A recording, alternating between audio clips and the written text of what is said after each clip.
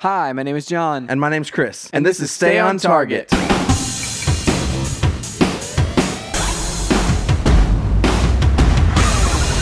Hey, everybody, welcome to Stay on Target. We are your hosts. You can find us online at stayontargetpodcast.com. That's right, John. This week, Yeah. we are talking about and reviewing Yeah. Captain Marvel. Captain Marvel. I enjoyed that movie a lot.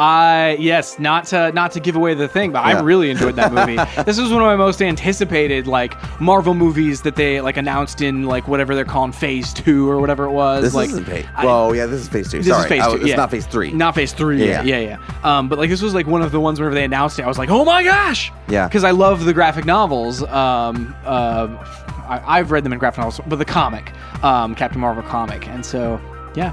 I'm quite pleased. So We will talk about that later, though. we will. John, what have you been up to this week? I have done something different than I've ever done before. Oh, really? So for the last couple of weeks, all I've really talked about it on the podcast is Apex, because that's all I really been up to. Yeah. Where we would get Desmond to sleep, and then I would go, okay, so I have a couple hours to game. Let me just play some Apex, right? But this week I was like, you know what? I haven't cracked open any of these new games that I've been accruing. I have a few games. So on Sunday night, I was like, okay, for the next week, the next 7 days, I'm going to play a new game every night. Oh, what were these new games that you had? So the first thing I played on Sunday night was the Division 2 beta. Okay. So it's not a new official game, yeah. but it's but it's it is the game. So I played that game on Sunday night. How much did you play of it? I played a decent amount, as much as it would let me play. Yeah, let's stop and talk about that for a second. So I was actually kind of disappointed. I mean, I understand it's a beta. Yeah. I was actually kind of disappointed in how buggy it was. Because So it didn't let me play very long, Chris. I remember playing the original Division beta. Yeah. It was not this buggy. No. This close to release. No. I mean, it comes out in a couple weeks. Yeah, literally the 14th or something, Yeah. which is next week. Yeah, that is next week. If that's when it comes out. I'm pretty sure it comes out let me next look at week. our calendar. But yeah, I played. I didn't finish any of the I didn't finish the 15th. the missions. Yeah, Next week. 15th. A week from today. Yeah, there's no reason for the beta to be this No. buggy. So the bug that I encountered was actually game stopping. I could not progress. And it wasn't a matchmaking thing. It wasn't. It was literally just a game bug where there's a point in one of the missions where you have to, you're infiltrating this hotel, and it was amazing. And I'm getting new weapons and getting new gear, leveling up, and that was so cool. Felt so great. The shooting feels amazing. I'm taking out people up on the balconies and stuff. And then I get to a point where I have to blow a hole in some debris to get by, that they had barricaded this room, this corridor. And I throw the grenade, it blows up everything that's there, and there's an invisible wall. Oh no! The wall didn't actually come down. It just it just appeared to come down. Yeah. The physical wall though still existed. I played the mission 3 times. Really? You gave it that many shots? Yep, I gave it 2 more times in addition to that first time. Because the first time I did the thing where oh well, maybe if I just threw a grenade down, okay, I'm just gonna respawn. So I threw a grenade down next to some really explosive materials. Yeah. Respawn. Still there. And I was like, okay, well if I play the mission again, maybe I'll be fine. And I went through and I did it happened again. But then I was like, okay, well wait, what if I went in match made with some folks? Still happened to me.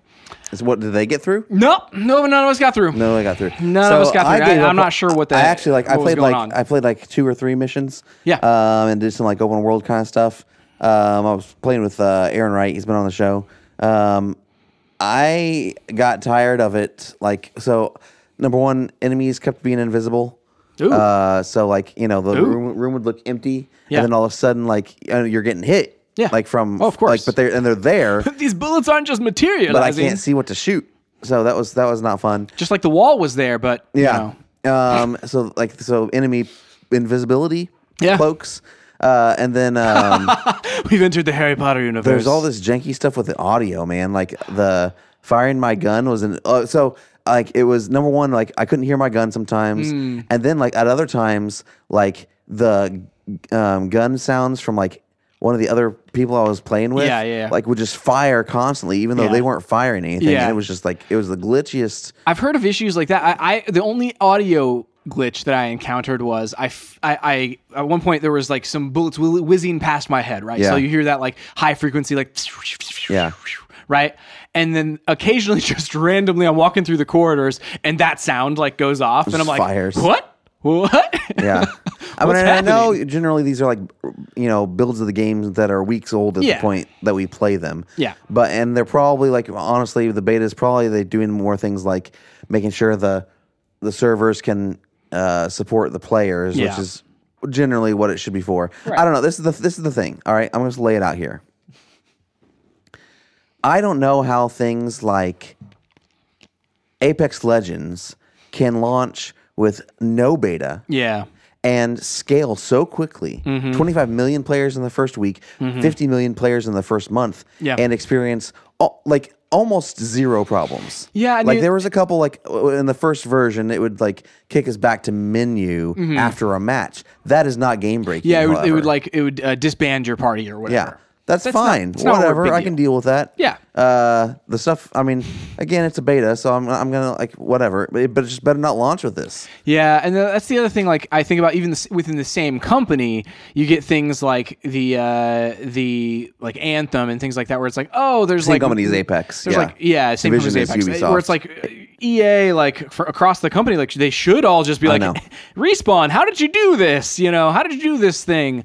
But yeah, like it's I mean, I guess obviously different engines and that sort of thing, but I mean, I don't the know. networking code should be this, similar. There's just some people like Call of Duty's launch every year without problems. Yeah, for say the from that most part. first day, like sometimes you'll encounter like, oh man, I disbanded our party at the end Sure. and to join back up is a chore. But like you said, like that's not game breaking. Yeah. That's like 5 minutes of your life over the course of the night. Yeah, and I go back to like I don't think Destiny 2 had many problems. Not that many. Launch. I don't think the Destiny 1 had a ton of like Not bugs. not bugs like that. Maybe like people were complaining about content, but Yeah.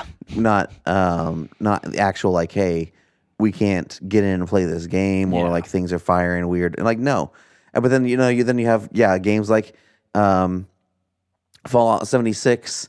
Then you have games like Yeah. Anthem that have problems that like take down the entire, like the beta took down the entire, like all of EA's like infrastructure. Yeah. All their websites were down. Everything Yeah. was down. I don't know. Like I understand it's a beta, so I'm not Yes. going to judge it based on that. No. But if the game launches and is like that, Be a bummer. it can be a big I will bummer. say, like, I had a lot of fun while I was playing it, though. Good. Like, and that's the Yeah, thing. it's is a like, fun game. Hey, I mean- I was surprised how easily I fell back into like, oh, that's a better backpack. Yeah, I You know. I Oh, know. those are better knee pads. I'm just not going to get married to my guns this time. Yeah, Which yeah. I feel like the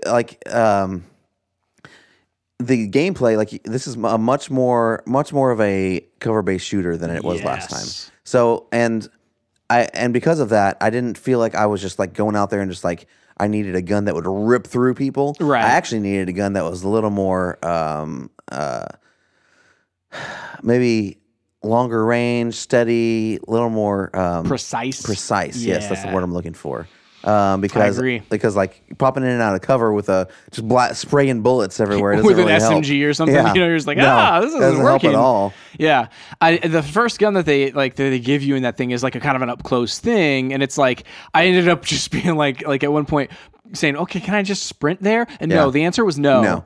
The answer was definitely no. Well, and like even the shotguns, I feel like you have to be too close. By the time you're shooting somebody with a shotgun, Yeah. you are way too close to them. Oh yeah. Well, and I feel like I was tearing up, enemies that had shotguns, and it's like, Yeah. well, I'm not like I'm doing this with like Yeah. a scout rifle or I whatever. mean, so. and maybe that's a point. Like they need to do some weapon balancing, Maybe. and make those either give them a little more range or something. Sort Because of. This is the thing. Like basically, you're telling me that the only two weapons we can use are automatic rifles Yeah. or single shot rifles. Right. Every other gun is useless. Yeah, I mean, and then that's the balance issues that you have, but like that the way they solve it for like shotguns and up close weapons in other cover based shooters, similar to like Gears of War or something like that, where it's like that's a little bit less extreme. Like if you're out and about roaming around, you can definitely do the roadie run around to the map, with that. But like the way that they do that is like they put cover close to other cover, so where you can literally just work your way up with a shotgun. Well, whereas in this, I felt like it's very corridor based in a lot of ways. Like the missions that I played, the couple, obviously very small bit of the game, but like the few corridors that I played, like I was like, I couldn't get up close if I really tried, because I'm just in a lane of bullets. Yeah. So Well, even Gears of War, like unless you're playing like I forget what the highest difficulty is, insane or whatever. Unless you're playing that difficulty, like the enemies basically kind of hang back in their own cover anyway. Yeah. Like they will if you don't suppress them at all, they will just run up on you and kill you. But for the most part, they remain like they will move from cover to cover. Whereas in the Division 2, at least what we played in the beta, I mean, half the time they're just like running around the room real fast. Yeah. Even the heavies are coming out and they're, just like going at you hard. Those are the only ones that I honestly would expect to come at me, because it's like, oh, they have armor. Yeah, exactly. Where it's like all the other people, it's like you're coming at me with like a baseball bat, and it's like, well, that's not going to work out well for you. Yeah. I mean, but that's the thing. Like, so then the heavy comes at you, and you need to like rotate around the room, or you need to fall back or something, and it's that movement. I don't know. I don't think that they 100% nailed the cover-based movement, being able to, like, the fluidity of being able to change your situation easily. I think that they have a little bit of work to do from that build. Yeah. Like, who knows? They probably fixed all that by now. I mean, that's the thing. Like, we'll find out. Are you going to be picking it up day one or anything? I want to. Yeah. I'm not sure at this point. Like, I probably will pick it up within the next few weeks or so, but I'm not sure if I'm a day one kind of like, let me dive in here, devour this whole thing. I need to see what I'm doing next week, and I also need to look at the pre-order bonuses, because like I'm pretty sure I'm gonna pick it up like at open. Yeah. Like, once it drops. So like I might as well get the pre-order bonuses if there are. Right. That makes sense. Anyway. Well, I mean, that's the thing like about this type of game is like I'm in it also for the story. Like even if it alone is like, okay, this is the gameplay as we've experienced, and then it's just an ongoing story of the Division, like I'm totally in. Because like just the idea of like, figuring out what happened in Washington D.C. just like you did with New York in the first one, we're like, what happened in New York City? It's peeling back those layers of that story and what happened to the citizens, and like it's just a cool thing. Well, and I like that it's like they've basically like they've continued the story of Division 1 to an extent. Like I don't know where it's going to tie in, like if it ties in with the characters or anything like that. And honestly, I need to go back and like refresh my memory on what happened there at the end of, because I remember you're like in that room, and you figure out, this is where everything originated, and it was like intentional, and so like I need to like go back and figure out like, okay, who were these characters and what were their motivations and why, right? Just so I can like see if that thread pops back up, and I hope it does. Yeah, I would think it would. You would think at some point, like it's got to have like that connective tissue. I find it interesting. Like the setup of this game is like, hey, you're a Division agent. You finally like made your way to Washington D.C. And like I was listening to some interviews with the developer on, I'm trying to like pencil back in my brain which podcast this was on. But What's Good Games, I think, because they did a bunch of interviews. They had a bunch of press out to like Washington D.C. did a bunch of interviews, and I listened to a few different places. But I believe it was the main like brain behind the game, like the game director, and he was like figuring out like, okay, they have all these systems in place in Washington D.C. for this exact thing. He's like, and so part of what we had to do was like whenever we were constructing this narrative is to be like, where did all of it fall apart? And you're like, as a player, are like trying to find where did this all fall apart? Because you kind of expect going in that Washington D.C. is going to be fine because you have all of these different agencies and all of these different safe houses and all this stuff happening. It's like, so figuring out that mystery is kind of like core to why we wanted to put it in Washington D.C., which intrigues me. Like it's a really cool universe and a cool thought to have that going in it. Yeah. The other game that I played, Chris, the next night. So yes. Night number 2, Monday night, played Frost. And this is a game on the Nintendo Switch. Right. I picked it up on sale like a while back. It might be on sale right now even still. It was like a couple of bucks or something like that. And it's a game where you're trying to cross the frozen tundra to safety. and escape the frost. Like the frost is coming to get you, and so it's a card game. Winter is coming. Like, yes, winter is coming. So it's like it's a card game where it's you play different cards in order to move to the next like camp or the next day or whatever, and you have to stay a certain number of turns away from the frost, and otherwise it takes you over. It was a really fun game. Like, I played through the first like bit. I don't know if I will pick it back up again. Like I said, it was worth the couple of bucks that I paid for it. I think you can actually get it on your phone as well, which I was looking at. And so if you just have some time to kill, it's a really kind of a nerdy game, but I also feel like it was too random for me. Like where it kind of felt like I saw the scenes where I was like, I don't know that every single time I have the ability to win. Like where it's like sometimes you feel like with like card There's games like no or strategy. Yeah, where you're like, oh, it just depends on what I pull right now. And if it's all random, why play? Like, why play a strategy-based game if it's all kind of random, if there's no possibility of me to win every single time? So, Man, I'll tell you what, I miss playing Hearthstone. Like, it makes me want to get back into it, but then I'm so far behind. Like, if you fall this far behind, it's over. Well, I mean, I guess there's other campaigns and stuff to play in Hearthstone, though. There like are. AI I could totally do stuff. it. Like, I could jump in, but But player v player, it wouldn't quite work out for you anymore. Yeah. And that's kind of like I was getting kind of those vibes, but it's like it's not a deck building game, which I was kind of surprised by. I was like, why am I not like choosing the cards and like getting new packs with like new random cards? Like I feel like that's what I wanted the game to be, right. But it wasn't quite that. It was more like, hey, like if you got a board game, and pulled it out, like it was like, oh, this could exist in actual card format, and I'm not building the deck. I'm just playing the game like a game of solitaire. All right, we got five more games we need to move through. Only two more games. Oh, 2 more games. What? Assassin's Creed. I thought you said 7 nights of games. So it would be. I'm going to do it. We're in the middle of it right now through Sunday. This upcoming What are the Sunday. other 2 more games? So Assassin's Creed Odyssey. Nice. So got that for Christmas and played it. It's a fantastic game. Did I get you that for Christmas? I don't know who got it for me for Christmas, but somebody did. Well, look. I have, and so anyway, it's a really good game. The world is amazing. I will say, like, looking at it, playing it after Red Dead was really funny because Red Dead goes Wait, for are you like done with Red Dead? No, but like goes for this like level of realism in the world that is unheard of, right? And then this game is totally the opposite of that. Not quite like completely the opposite of that, because like there's some elements of realism, but like your character like runs at like 40 miles an hour. Yeah. And like, you know, so movement speed is never a problem. You're ever like, you don't feel like, oh man, I'm barely moving. And like whenever you pick stuff up, it's just instantaneous and stuff. So like playing these games like side by side, in that way, where I've just recently like played Red Dead and will go back to it.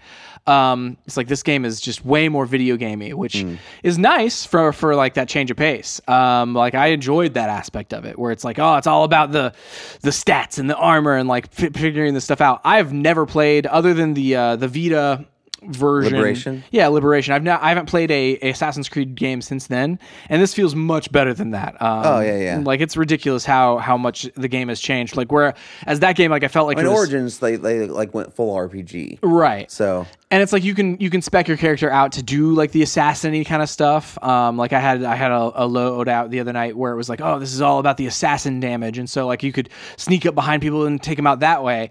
Or you can just go full warrior style and like, oh, let me just like jump down here in the middle of these people and be able to take everybody on. And nice. So I'm excited to dig more into that one. That one's definitely one where I'm like, I'm coming back to this one. The next night I played Crackdown 3. Oh yeah, how'd you like that? The campaign or multiplayer? Campaign.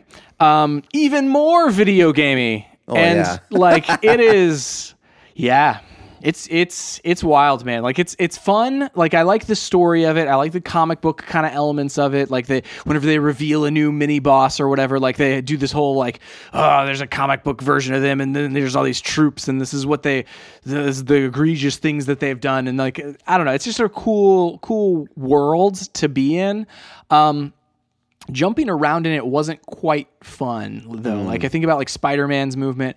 I think about like Sunset Overdrive's movement, and this is like not. I mean, you're even pitting close against to the best, that. like the best movement in games. It's true. But like that might be a little unfair. in this game, like they specifically want you to power up like your movement and things like that. And so like I just would. I'll probably play more of it, but it's kind of one of those where I'm like. There's only, I don't know if I'll finish it because like there's only there are certain camps where you're like, oh, let me take out this camp. I take out this camp, and it's like there are 14 of these, and I'm like, 14 of these, and so before you get to the boss, and then you take out that boss and you move into the next phase, and so I don't know, it just seems like it's a little bit rinse and repeat and that sort of thing. Like I probably won't finish it, but I will definitely play it. I'm interested to try the multiplayer though. If there had been somebody online, I feel like I would have done that. You can play the campaign co-op, and I was like, nice. Yeah, that would be a fun way to play it, because like you just hang out with people while you're jumping around the city, powering up your stuff, taking out bosses. It's then it becomes like more of a social thing than it is like a fun single player thing. Well, next time I'm on, maybe we'll play some Crackdown. I'm into that. We still haven't played Gears of War Judgment. We still haven't played Gears of War Judgment or Battlefront 2. We can play that co-op? No, but I think there was one time where we were like, we should just play that game. Oh, well, we should. Yeah, definitely. But we never did. But No. Crackdown 3, man. Yeah. We should do that one. Yeah, definitely. Cool. Anything else that you've been up to this week, sir? So you caught me off guard now. After the plethora of things that I have experienced a few hours ago. Nowhere near that. I will say one thing I did this week was I cleaned off my hard drive. Like I did some spring cleaning. Did you delete Destiny? Deleted the original Destiny. Oh, okay. Original Destiny's gone. Oh man. It's dead to you now. It is dead to me. I mean, I haven't played it in months. I mean, probably a year. Oh, dude, I haven't played Destiny 1 in a long time. Well, this is the thing. I kept like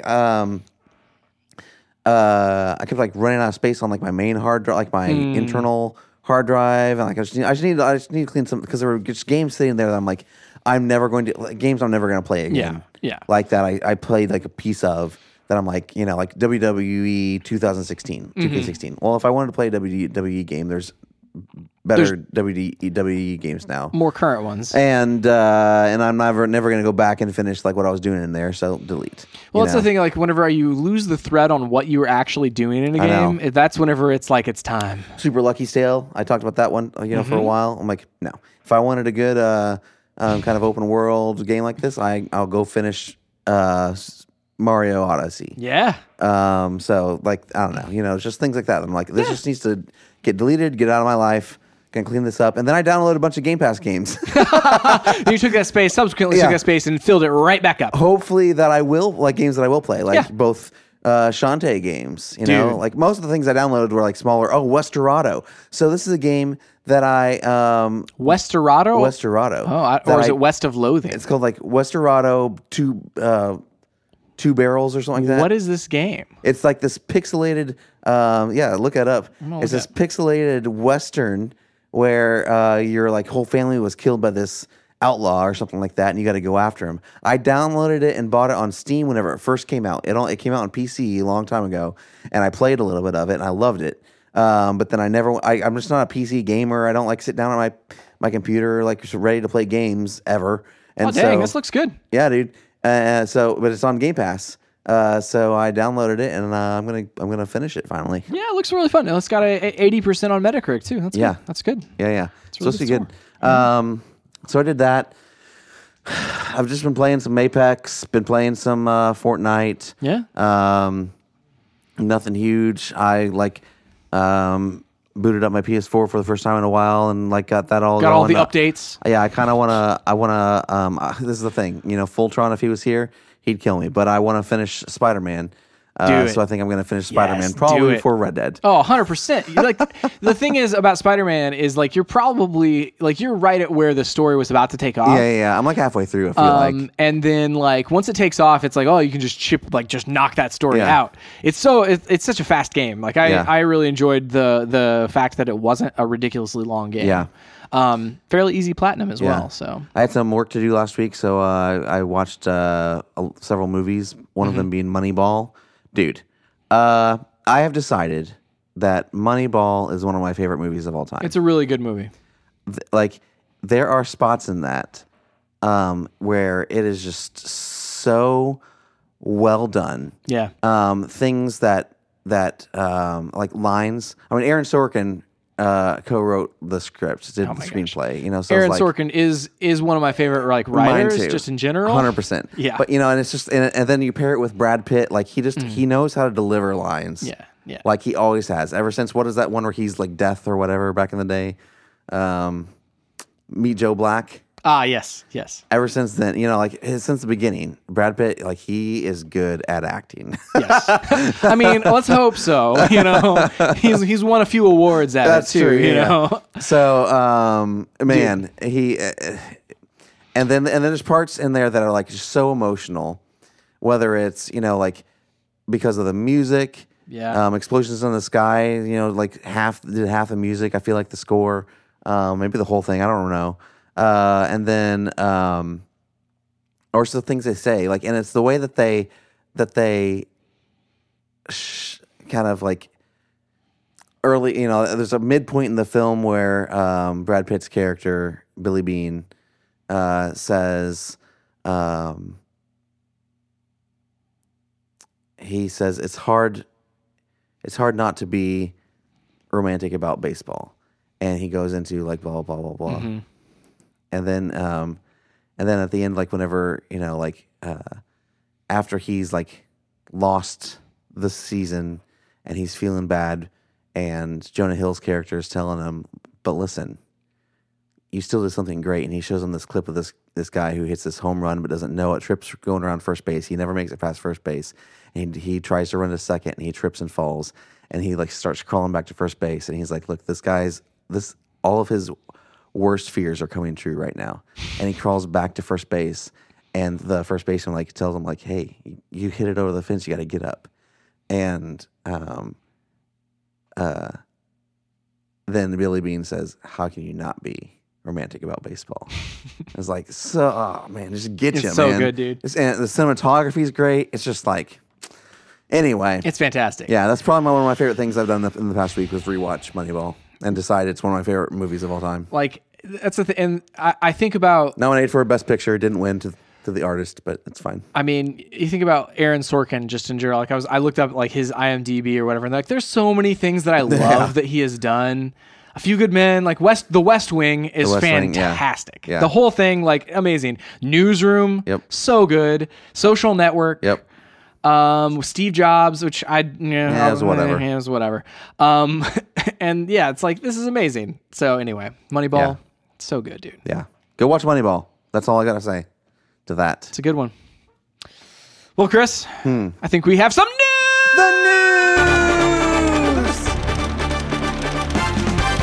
Hit me with the news, Chris. I only have one thing for news. Oh, you have news? I have a news thing. Did you tell me what do you want me to go is? for the news thing that I have right now? Sure. Okay, my news thing is Disney has announced the opening dates for Star Wars Galaxy Edge. So this is the Star Wars land, quote unquote, which is what the people have decided that it's named. It's Galaxy's Edge. It doesn't flow as much as... Why is it called Galaxy's Edge? That makes zero sense. So it's supposedly on the edge of the galaxy. Oh, come on. Anyway, they've got a lot of theming behind this. They call Pandora. I know, but I mean that's what they should call this, whatever the planet is called. But I don't like. Is this a specific planet, or is this like oh man, that's even worse. See, they have like I feel like I want is this to be a mishmash of like a ton of planets. But it sort of is ish. But it's sort of not. Yeah, well, it's not. Indoor. I don't think you're going to necessarily get that. All the classic locations. All right, so the announcement, though, has been the opening dates. Yeah. So Disneyland is going to open first, their version of this this first, and it will open on May 31st. And in Walt Disney World, which is in Orlando, of this year. So literally like way sooner than anybody really thought. In Disney World, so the one in Florida will open in August 29th. How different are they going to be? They're basically the same. They've got the same rides and the same restaurants and the same food. Okay. I'm just not sure if the layout's going to be different. Maybe one of them, size of like where they're putting it in Disneyland seems a little bit more restricted than the size, like the property that they have in Walt Disney World, obviously. But like, I think they're probably going to be exactly the same. That's fine. It's actually surprising considering how much is different between Disneyland and Disney World. Yeah, especially like you think about like whenever they have shared a ride or whatever, like they just undid the Tower of Terror in Disneyland because it was like, oh, it's too similar to the one in Disney World, so we're going to retheme it to Guardians of the Galaxy. Yeah. It's like, well, great. It is what it is. Anyway, but the whole thing isn't going to be open at first. Like they said that the main ride, which is the Millennium Falcon ride, as well as the like all of the restaurants will be open, but the other ride won't be open yet. And the other ride we know less about than when will it the open? Millennium Falcon ride later this year. Quote That unquote. seems dumb. I'm not sure why that would be. Why they wouldn't just open it all at the same time? Either it not being ready, Money. Yeah.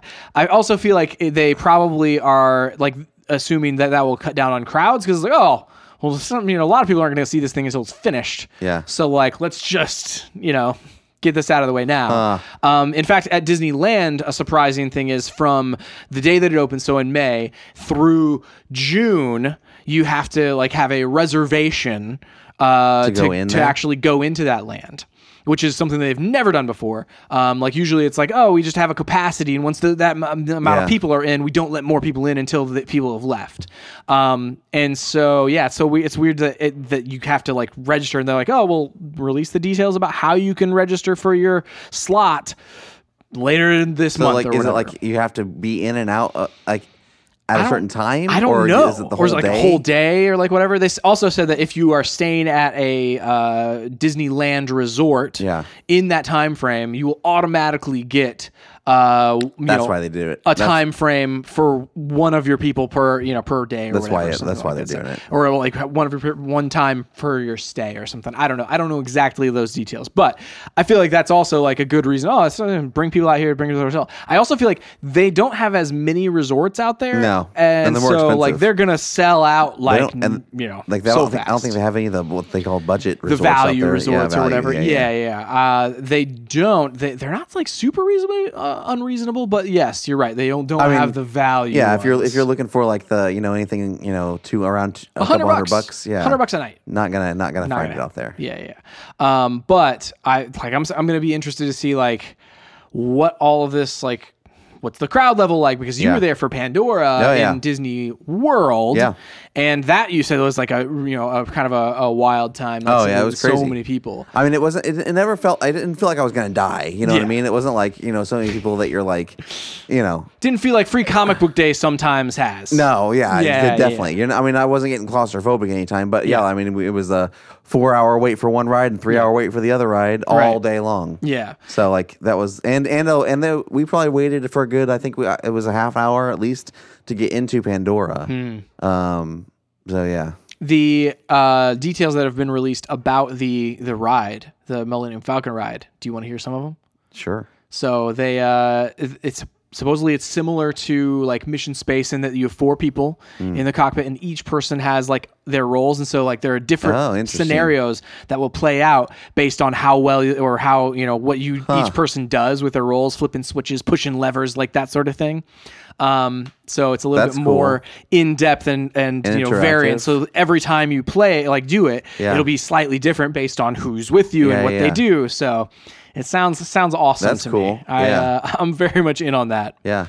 But that's my piece of news, Chris. I want to take the power dampener off of the the compressor. The compressor. Yeah. I bypassed the compressor. Dude, there's the I love, as an audio engineer, I love somebody like did that one where she walks in and they like literally just had like have audio going where it's it sounds like just the worst, like ridiculous loud, and then all of a sudden, like whenever she pulls that thing out, it gets to like a jazz song or something like that. Where it's like, and he's like, "What did you do?" She's like, "I bypassed the compressor." It's like, yes, audio nerds love it. What's your news, Chris? Oh, my news. So, it's sad news, John. It's a sad day, especially for us, for listeners who haven't been around. For a while, I guess it's been a long time since we've done it. A few years. We used to recap every episode of Arrow on the CW and Flash. Yeah, and give it honestly, hoods up. I think that made me so sick of the show that I honestly have not kept up with it since then. like the fact that we every single week were essentially like destroying ourselves to do this because we would stay up like all night long and those record nights. this podcast and 2 other podcasts. 2 other like 40-minute podcasts. Or I don't know how do we do that, John? And that watch the dumb. shows a lot of times. Yeah, that in the same night. Well, I think because they did it all in one night. Didn't one of them come out like that night on or Thursday whatever? nights? Thursday nights? I think Flash was on Thursday nights. Anyway, because this is the thing.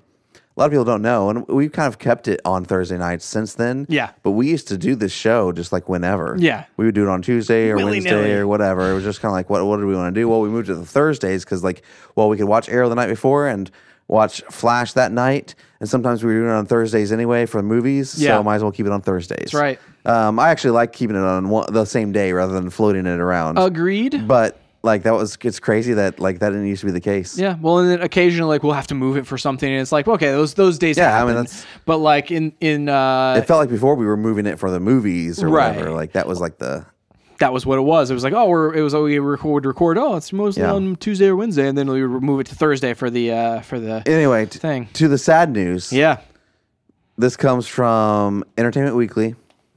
Chancellor Agard. The Emerald Archer is hanging up his bow and quiver. Arrow's recently announced 8th season will be its last one. Entertainment Weekly has confirmed. The CW Superheroes drama's final season will consist of 10 episodes.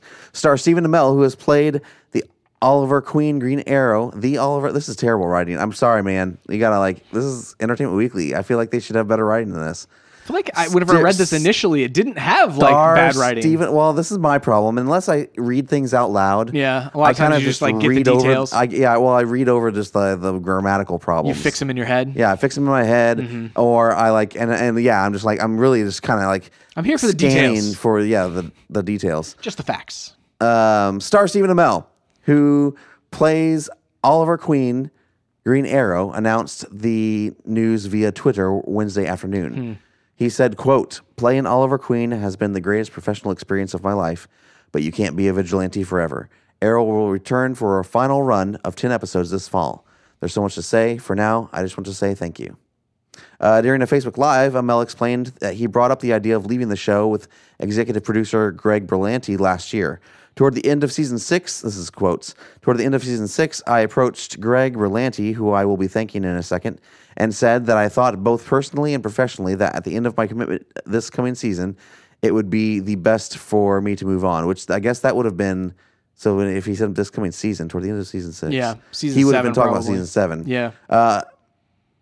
Amell explained he made the decision in part because of his family.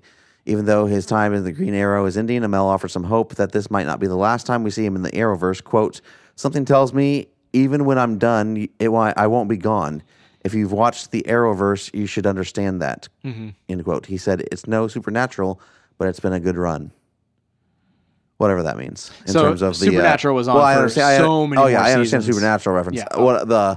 I'm not gone. Oh, well, I mean, idea. Everyone who's ever been in the Arrowverse pops back up on one of these other shows, Oh, you're talking about on Flash or Legends of Tomorrow. Like where it's this alternate timeline in Legends of the Tomorrow, such and such didn't die, and they'll deal with that for an episode, and it's a cool way to keep the characters around that people have attached to. So I love Stephen Amell. Yeah, dude. On multiple levels. I think he's a great guy. I think he's a good actor. Yeah. I've really enjoyed Arrow whenever I was watching it, when we were reviewing it, and wish him all the best. He was the best, or one of the best pieces of the TMNT movie. Oh, definitely, yeah. Oh that my second gosh, one.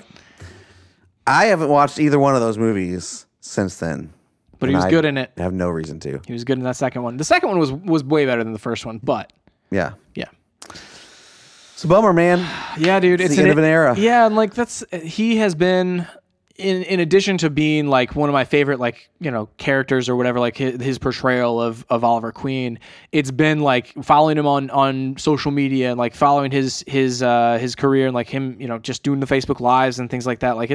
He's a fantastic person to interact with in those places. He's got the wine we that he's put out there. Oh yeah. It's what is it? What's the label? Knocking Point. Yeah, and then he's done things with Aaron Moma, like and other venues, it's like, oh, he's just a cool person to follow, and I think like that aspect of it is also, I'm just like, well, he's still going to be there. He's just not going to be the Arrow necessarily anymore. I will say, like, from a narrative standpoint on the show, like through whenever I watched, I fell off a couple of seasons ago at this point, but like they have been trying to figure out like, oh, well, where does his character go? Like, you can only really go so far with a single character before hitting the reset button or before finding someone else to take the mantle or that sort of thing. Like, that's just kind of in general how comic books work. Yeah. And so that's kind of been the struggle. They've been trying to put other people into like the star spotlight for the last couple seasons. And this is kind of probably why, where it's like, hey, maybe a spin-off show happens, from the Arrow show. And obviously like they're not wanting somebody to fill those shoes. I thought that eventually he would leave the show and somebody else would be the Green Arrow or would be Arrow. Which would be weird. I feel like it would be weird too. But I do think like there could be a spin-off or something like that. Yeah, like, definitely with for some one of the characters. Yeah. I find it interesting. So it was his contract went through the end of do you think he'll die? Season. I feel like they have to kill him. I feel like they probably do. Yeah. I feel like for real this time. I feel like that's the only way that they can really end his story. But then again, I don't know. Yeah. There's, I feel like I think about like the only reason I don't know is because at the end of the Christopher Nolan Batman, like I was satisfied with that ending. Well, definitely because so like that, I feel like that brought to a conclusion all the ties with Ra's al Ghul and like True. the what is it, the Assassins, something of Assassins. The League of Assassins. League of Assassins. There it is. The League of Assassins that he started in Batman Begins. And so like the threat that Batman was honestly created for, right. Originally he was created he just wanted to go clean up the city, but right. like it turned out he was actually like fighting, the League of Assassins. I feel like that storyline was wrapped up. He had effectively passed his mantle on right. to Robin. And kind of, I don't know. It was satisfying. It was. And I honestly, like, if they did something like that, where it's like, oh, the narrative thread between Batman and Bruce Wayne in that one, like, was like, okay, well, he's now basically shed this skin of Batman, and Batman has sacrificed himself for the city. And, so now Bruce Wayne can go and live, like, his own life. Yeah. And I feel like, Oliver Queen is... I don't think it's almost not the same. So I am leaning more towards like they're probably gonna have to like kill him, or he's gonna have to sacrifice himself in some way, because he's literally the same character and has been throughout, as like Oliver Queen doesn't have barely any separation from Arrow. And those were once they kind of got through that storyline where they were basically the same person, it's like since season 2, he's been like, they're the same. Right. So yeah, sad news, Chris. All right, my other, I don't know, maybe not sad news. I don't know. It's different news, weird news. EA. This is straight from EA. EA. You can be sad about this. I guess. Maybe. EA is not having a traditional E3 press conference this year. Weird. Yeah, so this is straight from EA. This is from their blog. 2019 will mark our 4th year of EA Play, which is their outside the conference show floor fan event that they always put on, where you can just go play games right there close to the LA Convention Center, but it's not part of E3. We'll mark our 4th year of EA Play. What we envisioned as a celebration of play has become an incredible moment that we love to share with the community each year. Marketing language just makes me crack up sometimes. Anyway. It's just word soup. It's word soup, but I'm just like, you're just like, what do you mean by that? It's become an incredible moment that we love to share with the community each year. Come on, guys. Anyway, just trying to make us feel... You're buttering us up before you you drop the hammer. But with that E3, it's a lot of fun. Yeah. That's what they're saying. We are so grateful for all our fans who have joined us, and we look forward to making this year an even better experience. This year, you'll see less talk and more play, with an event entirely focused on the heartbeat of EA Play. That's one of those, like, let's take a negative, spin it into a positive. Exactly, that's what I'm saying. Focus on the heartbeat of EA Play. And I'm not saying I'm in marketing too. I get it. Like, I do this, but it's just like, it's hilarious. Of EA Play, our player communities and the games they love. First, hands-on with some of our biggest games, exclusive content from some of the most popular creators in the world, free for all to attend. I don't know why those are bullet points in the middle of this, but they are. Chris, because they got to have 2 positives for every 1 negative. It all starts this year on Friday night, June 7th, with an all-new EA Play kickoff event. We're skipping the press conference this year and are replacing it with multiple streams that will air during the first 2 days of the event, bringing you more of what you've told us you want, more gameplay and insights from the teams making the games. What is not clear, does that mean that the announcements are going to be in there? On Friday night, on Friday, they're going to do press conferences or not press conferences or like streams? Yeah. Or are we talking about like whenever it says first 2 days of the event? I guess that would mean, that would mean starting on Friday or Saturday. Yeah. And then Sunday. Yeah. All day. I mean, it's basically like, it sounds like it's going to be like, Nintendo Directs or something. Like Nintendo Treehouse they do a lot, like some announcements in that, but they still have a Direct. Like, Nintendo Treehouse, like they'll have like, oh, here's the developer of such and such game to demo it, and like that's what it feels like. It seems like they're going to bring on like developers and show you behind the scenes of this stuff. But will they wrap is that what they're implying? We're going to wrap all of our future announcements into that show and spread it out over the 2 days? I don't know. I'm going to finish this. I'll repeat that. We're skipping the press conference this year and are replacing it with multiple live streams that will air during the first 2 days of the event, bringing you more of what you've told us you want, more gameplay and insights from the teams making the games. Weekends are meant for play, and this year we've moved the EA Plays Fan Fest to Saturday, June 8th and Sunday, June 9th, where players will get hands-on with our games. We'll also have content creators streaming live from our Creators Cave in the Hollywood Palladium, providing gameplay content to our players viewing online. EA.com will be the home for all EA Play content. Players can get behind the scenes with our games via exclusive gameplay reveals, developer talks, and breaking news. And breaking there news. It is. There it is. But that's enough talk for now. We've got plenty more to show in the months ahead. Tickets will be available next month, so stay tuned. Blah, blah, blah, blah. Such a weird move. Here's another thing I just thought of. Hang on. Stand by. Standing by. Stand by. We are standing by. Something I don't understand about this, like if they're going to do breaking news throughout that, like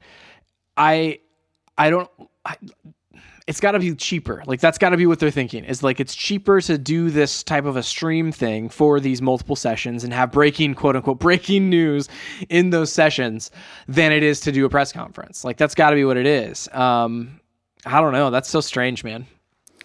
I had heard some rumor somewhere that Bethesda was thinking about not doing one this year too. I think that was a rumor. I can't find it to confirm, so it's fine. Bethesda has said before that if they don't have like the content, then like, and I still think Sony's dumb and crazy for skipping E3. But now here we have EA following suit. Yeah. They usually produce this huge live, and I'm sure they look at the cost of these things, like, well, what is the actual ROI on this? Yeah. Could we get away with just a prepackaged live stream like Nintendo? Yeah, I think you can, but I think you still have to make it like I think we give Nintendo a pass because of the Nintendo on like this can be funny and like weird and quirky and awkward. Yep. But like EA, you cannot do that. I also wonder EA how also their press conference every year has been like the low point. Oh, for sure. Because like they spend half the time on mobile games, another like half of it on sports games, right? And then whatever's left, similar to. Yeah, so like on games that we want to play, right? It's interesting that they are making this move to me because like usually what it feels like is the EA press conference is for stockholders more than it's actually for like news sites and like the gamers like out there. Like and that's why they spend so much time on like the mobile games and the sports titles and that like, they spend so much time on those things because that's what the questions that their stockholders are going to ask at the next stockholders call. And so spreading it out like this, does that mean we're going to get like more content that we want, or does this mean we're just going to get more content that is nothing that we want really. Yeah. I feel like that's probably what it's going to be for me anyways. Like I'm just going to like not pay attention to the streams at all unless there's like one that really like, you know, sticks out to me, similar to how I ignore the Nintendo Treehouse. Like I just watched the Direct because it's like, oh, that's all of the main news, and then all of this other news that's going to be released throughout the Treehouse. Like I'll pick that up on like a Polygon or like a Kotaku or IGN. Like I'll just get that news elsewhere completely. Like where it's like, oh, I can watch that. Talking about Devolver Digital? Yeah, like or Nintendo Treehouse. Like it's like, oh, yeah. we're announcing this other game in the Nintendo Treehouse, and it's like, okay, well, I'll watch that 5-minute chunk later on in the day. Like I don't need to be there while it actually gets revealed because there's no telling like when it will happen. So I wonder if like that's maybe what they're going for. Like, okay, well, let's just like announce this stuff, and like whoever cares about whatever thing will like watch that after the fact, and whoever doesn't care about these other things doesn't have to worry about this, you know, the mobile titles or the sports titles because that's not for them. So I don't know. It's an interesting move. Yeah, for sure. What's crazy? I mean, so I think like what's crazy is now Sony's not there, E3's not there, or sorry, EA's not there. So if we compare it to the past few years, that leaves Microsoft, Ubisoft, Bethesda,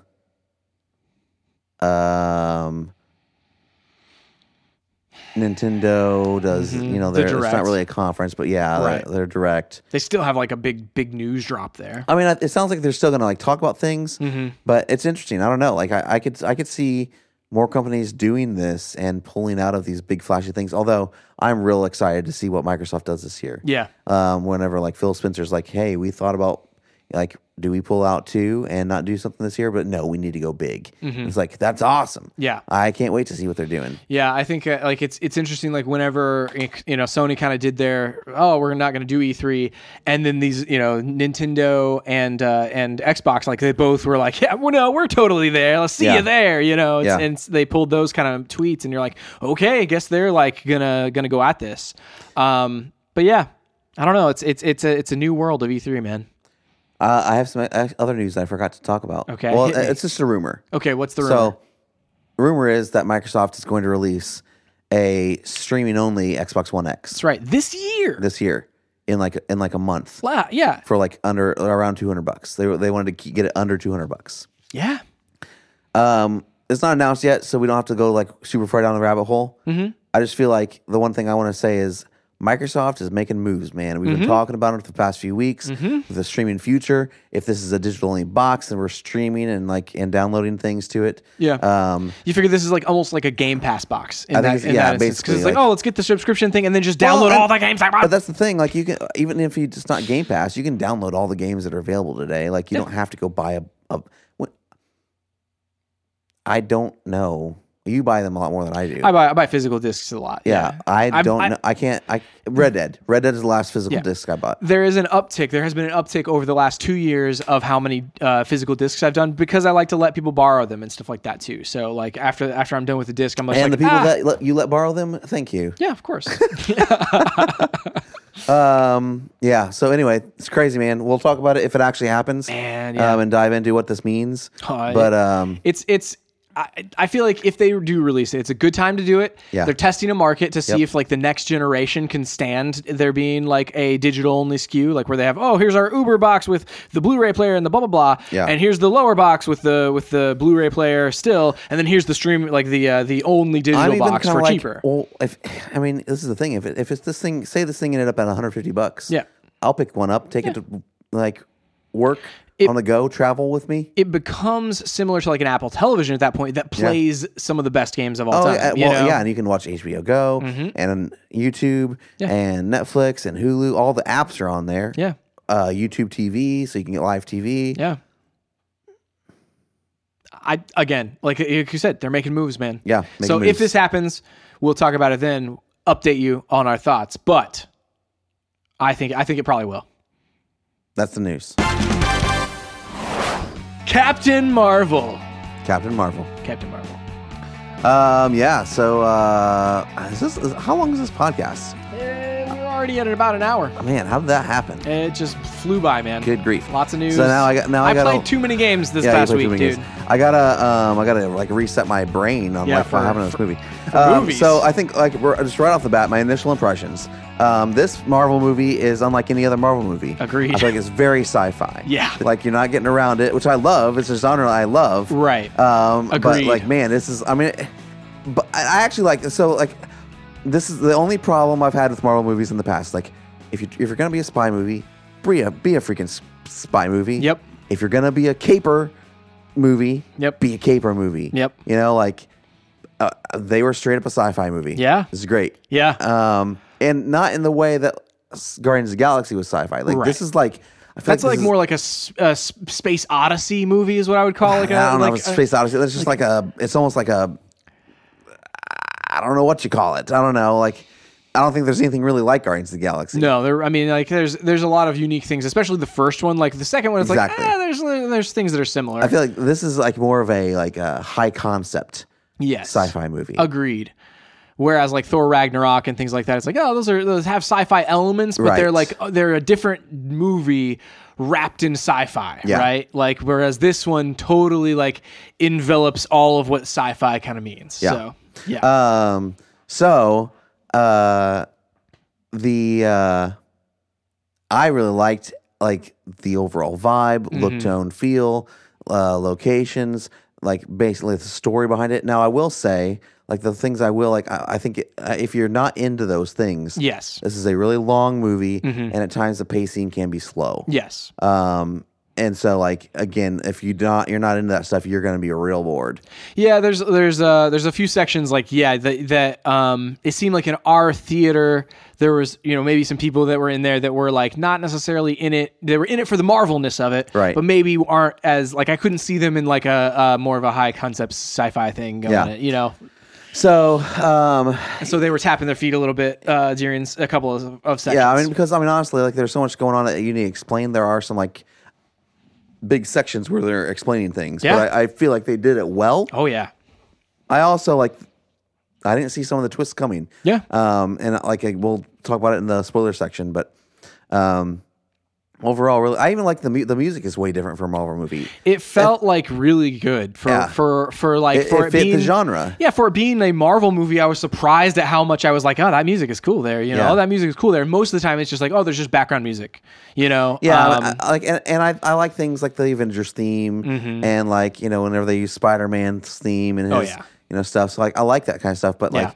Yeah, I think unless they're doing a full on like Guardians of the Galaxy thing where like they rip into like here's here's a classic rock song or even like Thor Ragnarok like like Thor Ragnarok, it has a completely different style of soundtrack. You know, even the orchestral stuff is slightly and off, that's kind kilter. of what I like. One thing I was thinking about toward the end of this movie, I'm like, I actually really love. I mean, let's take Ant-Man and the Wasp out of it. Yeah. I love the direction that the most recent Marvel movies have gone in. Agreed. Because like him or hate him, Thor Ragnarok is way different and it's its own unique thing. Avengers Infinity War is its own like unique thing. They're trying to do very specific things with that. Yeah. Even down to where the trailers are not like traditional trailers like Right. for in-game. Right. This does a very specific thing. Black and it does it Panther is really the well. same way, where it's like, oh, it's doing something different. It Yeah. did something different with its music. Did something different with its visuals. Yeah. It's like, regardless of the experimenting. execution of it, like which we've talked about before, if you look at Right. the review, I think it was trying to do something very specific and unique. Yeah. Ant-Man and the Wasp, not so much. I feel like that was just like a. I feel like this is kind of. I recently rewatched this like a couple weeks ago. Yeah. And so like I feel like Ant-Man and the Wasp, going back and watching it again, is geared toward a way younger audience than most of the other movies. In the same way that Spider-Man: Homecoming is. Yeah. But maybe even a younger audience. Yeah, it feels like there's a character in Ant-Man and the Wasp, and she's really young, and I feel like I feel like that's the age group. That's the age group they're shooting for, where There aren't any edgy jokes. Yeah. I'm not saying you need these things. No, I'm just saying, no. like, it. that's not a criticism of like as a bad Exactly, thing. it's just observation. yeah, what's what it is. Yeah. I mean, and then all the visual gags are normal. It's just like, an ant playing drums. Well, that's not funny to me. That's probably funny to, an 8-year-old. It's kind of slapsticky, Yeah. like in a few different spots too. The giant things that are happening. Yeah, it's just very like physical. The crazy comments, zany comments. Oh man, whenever he like tells the stories and stuff like that, like all stories, of those things, and even like all the like that is truth serum, kind of stuff. It's like I mean, I think that's funny. Yeah. But like, I'm not laughing out loud funny. Right. Well, and like you said, it definitely like all skews a little bit younger as far as the target demographic. Whereas, you know, it's like you said, like even that I feel like is slightly different from where the Marvel movies have been in the past. So like maybe that was what they were going for or whatever. But I think everything else has been like very focused on like, hey, this is what we're trying to do here. This is the genre we're going after. And I think in terms of Avengers Infinity War creating its own genre, like a 10-year epic, you know, like you gotta watch these 24 movies. That's never been done before. Yeah. Oh man. So anyway, I feel like this fits really well in that, and I'm excited about like the other things. I mean, I don't know what we have. Well, we don't know because of Endgame. We don't know. There are theories. I have theories about who, like, what we start pulling in phase 3, and we get real weird. I mean, that's the genius of how everything has worked out with Marvel. Means that. So this is a conversation that maybe will happen later on as well. Like we're going more spoilery, but whereas like in phase 3, it seems like Spider-Man is gonna be the more normal and like. This is the one, right? Where it's like, you think about what we have building up for now. It's like, oh, here's Iron Man, here's Thor. And it's like, all these like kind of more traditional superhero-esque movies. Like, whereas like moving into phase 3, it's like you get into like Ms. Marvel, who can like stretch her body and it's like elastic, you know, and all this stuff. And it's like those types of movies where you're like, these are more like off the wall. These are more like what phase 2 has been with like Guardians of the Galaxy and stuff. Whereas like, I think Captain Marvel and Spider-Man like hold themselves up as like, oh wait, these are more hardcore heroes, like traditional heroes in this. As far as the acting, I love everybody in here. I mean, Ben Mendelsohn's great. Oh, dude. He's great in everything that he does. I love him so much as Fantastic. an actor. Samuel L. Jackson, obviously. Oh my gosh, Samuel L. Jackson, dude. Like, I know. I can't he is such a treasure of film. Yeah. It's like, oh my goodness, dude. Yeah, dude. The cool thing, I don't know is this spoiler to talk about the youngness of him? I guess it's not. No, we know it's not. past. Definitely not. We know that it's set. We know that like when it is set. Yeah. So they do some cool visual tricks to make Samuel L. Jackson and Gary, what is his last name? Coulson. Yeah, like the actor's name. I don't know what the actor's name is. I think it's Gary something. Make Greg. them look. What? I think it's Greg. Greg. Yeah. Who knows? Well, we'll see. I'll find out. To make them look young, and it's like Clark Gregg. There it is. Greg. That's what it was. That's it. That's why it's weird. It's 2 first names. Yeah. Clark Gregg. Greg Clarkson. And so they look really young. I think what they've done is put their faces on younger bodies. See, you were saying this, and I definitely think they did that with Coulson, like with Clark Gregg. But like, I couldn't tell with Samuel L. Jackson. Yes, you can, because I guarantee if you stood Samuel L. Jackson of today up next to that body, but like I guess like have that body. What I'm saying is like a lot of times you can see like the seams around their face, like where it's like with Coulson or whatever. Like sometimes it's like, oh, I can see like some CG, like a little bit of CG sheen occasionally.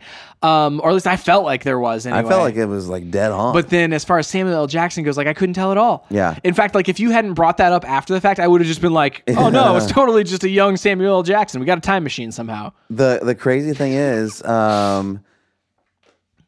this is the most we have seen Samuel L. Jackson. Like he hasn't played this large of a role in anything besides, I guess, like Winter Soldier. But he was not this large of a role. Yeah, he was in almost every scene here. Like, it's awesome. Like, I don't know. I love Samuel L. Jackson. Dude. Jude Law, always phenomenal. I think that, like... Brie Larson. Yeah, well, really I was going to say, like, I didn't expect... I didn't know what to expect from Jude Law being in a superhero movie. Agreed. I love him in a superhero movie. He's so good. Yeah. Brie Larson, yes. I mean, she's didn't she win an Academy Award for Room for Best Actress? I think she did. Anyway, yes. I mean, you've got, an Academy Award-winning actress in the lead role. Like, how can you really go wrong with that? And, like, she loves this character, too. Like, I think, like, one of the reasons they, like, or I should say, like, she, like, took a photo of herself as this character, and then, like, they came out that she was cast as this character. I'm like, okay, you just basically were like, I want to be this character. This is a character in comics that I love. Let me be this. Let me be this character. And then they're like, okay, here you go. Yeah. So it's awesome. So definitely see it for the acting. I think I didn't really see any like weirdness there. Overall, really, really pretty film. Really pretty. I think this is probably the best graphics we've seen. Definitely, the scenes where it's like this is mostly like CG or whatever. Like it looked good. Like it looked some of the best that we've seen. Endgame might like have it be in some of those like just the crazy look, like the planets and stuff. Yeah, there's a moment in that like Avengers Infinity War, like that fight scene in like on another planet or whatever. That when he pulls the moon down, fantastic. Anyway, that might beat this a little bit, but this is still like one of those where you're like, this is like some people spent massive amounts of time on this. As an idea, just pulling a moon out of a sky. I know, right? And it's like, just blows my mind. Yeah. Well, just think about like the gravitational shifts that would cause and everything. Oh my gosh, it's so cool. Anyway, I want to be in the room when they're like, you know what we're gonna do? We're gonna have them pull a moon out of the sky. Yeah. Like, that's what you're doing here. Like, that's the mocap that we're doing right now. Yeah. It's like, oh my goodness. Good night, dude. So, should we say anything else? Is there anything else to say in the spoiler-free? No, we covered the music. The direction, I thought there were some interesting choices, like, in the slower portions of this. Like, again, like, some of it, it's like, I take it or leave it. There's some slower portions. And you need that emotional weight. Like, there's some moments in there that are, like, two people that are discussing something that's pretty serious, or like that you're like, oh man, this is weighty, this is heavy, and they give it the breath that it deserves. And which is, I hate to say, but it's surprising for a superhero movie, because you think about some of the DC things where it's like people just talking about stuff where like this should be like way bigger of a decision than this, in like Suicide Squad and stuff. Well, the thing is, and unless you're talking about like a J.J. Abrams sci-fi movie, a Star Trek. The reboot, or even The Force Awakens. Like, those are the only sci-fi movies that move super fast. Right. Sci-fi movies traditionally do like move super slow. Yeah, they have those moments where it's like you want to feel the weight, because like these are weird situations that like audiences may not have perceived or thought about or considered before, and so like to give them that time to think about them as an audience, like it's kind of necessary. And whereas I don't think this is like a weird situation. No, I feel like it was just like the lore required this much. Makes sense. Exposition. Yeah, and I liked it. Yeah, I liked that aspect of it. Yeah, I do too. I think we're ready to spoil this thing, man, and dive in. I say go see it. This is one of those like Marvel films, like similar, to like of the last few that we've had. Thor Ragnarok and this one are must sees, and then like Black Panther is like on that next tier, where it's like, okay, if you see like must see these two, definitely see Black Panther too. If you want to skip Ant-Man and the Wasp, you can. Yeah, totally. That one's like one where you're fine. Like totally skip it. Like it doesn't need it. Despite how much I liked that movie, you can listen to our review about how much I liked it, but yeah, like as far as that goes, like these four movies, that's the one where you should skip. The other three, it's like, yes, see these movies. I also say definitely see this before you go watch Avengers Endgame. Oh man, yeah, there is a definitely do. Let's spoil this thing in a good 5, 4, 3, 2, 1. Throw out a spoiler. Captain Marvel comes back in Avengers Endgame. That moment, starting there, like I got chills. I did too, man. Like literally, like the way that they deliver that gut punch of like this is like this, we're in Endgame. Yeah, like this is Endgame. The first like 30 seconds of Endgame or whatever. Like this is fantastic. Like the way they delivered that was so good. And I know we're talking about Captain Marvel right now, but I cannot tell you the hype level I have for Endgame. I can only compare it to the hype level I had for Star Wars: The Force Awakens. Like, nothing else has had me this jazzed. It blows my, because like I haven't been as hyped for it as you have. Yeah, like definitely. Yeah. But this that moment got me hyped for it. Like that moment was like the catalyst of like all of this levels of like, oh boy, when she's just like, where's Fury? Yeah, where she just appears behind them.